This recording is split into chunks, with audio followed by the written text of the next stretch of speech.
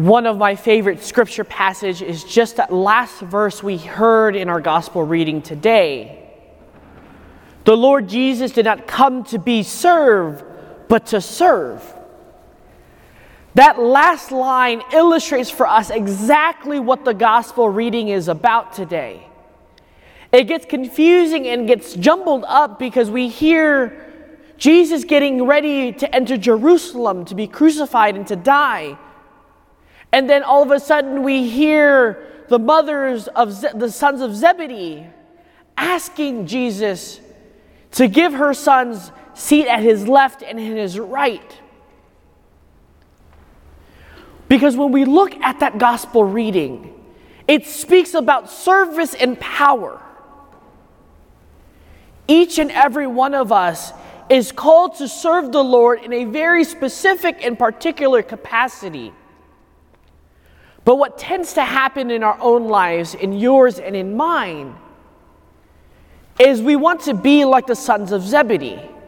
We want to have prestige, have power, and preserve our time. So when there's opportunities for prestige and recognition, we want to be involved.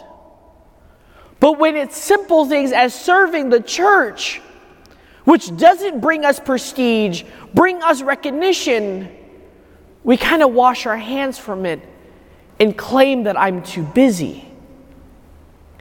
But when Jesus at the end of the gospel instructs his disciples, Jesus Christ did not come to be served, but to serve.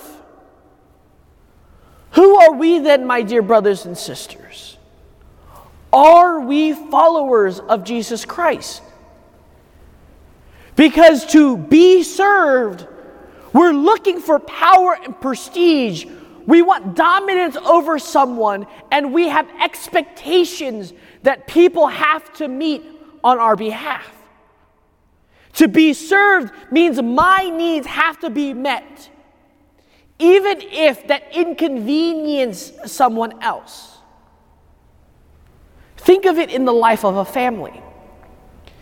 If a husband or a wife is always sitting on the couch and says, "Husband, I'm expecting a lobster steak every night, but not just a generic Kroger steak. I want a steak that's freshly cut from a cow from Japan, from this bloodline, from this, and this." How would you feel? Maybe the first and second time your husband or your wife may do that because of love. But after that, after weeks on weeks on weeks, that demand puts a strain on what is love and true service. But that becomes what the sons of Zebedee wanted. The power, prestige, and recognition. And it doesn't matter who it's going to inconvenience. Because when they say, "Yes, I can take on the chalice," Jesus knew what their hearts were looking for. Because they didn't know what they were about to enter. They didn't know what they were undertaking.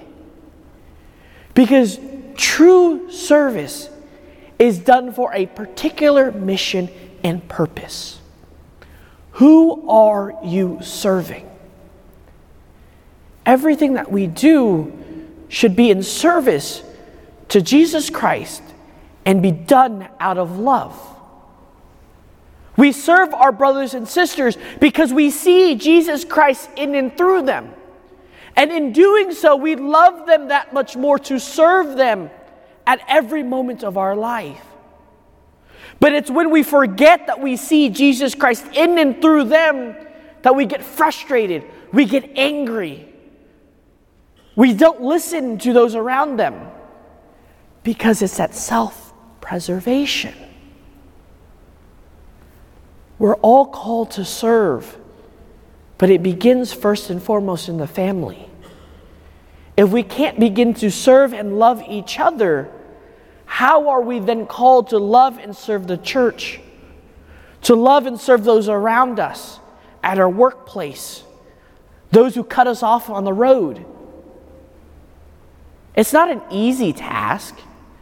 That's why Jesus asked the sons of Zebedee, "Can you take on that chalice?" Because service and love requires us to do that.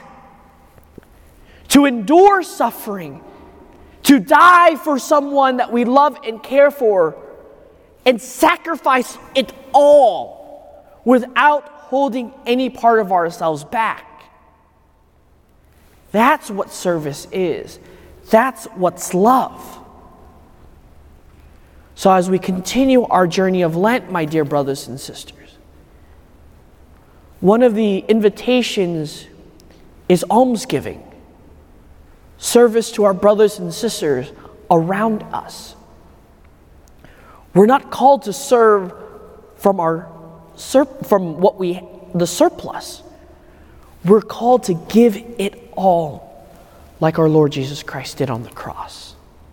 To love our brothers and sisters, to love them in service, in ministry, and in care for them.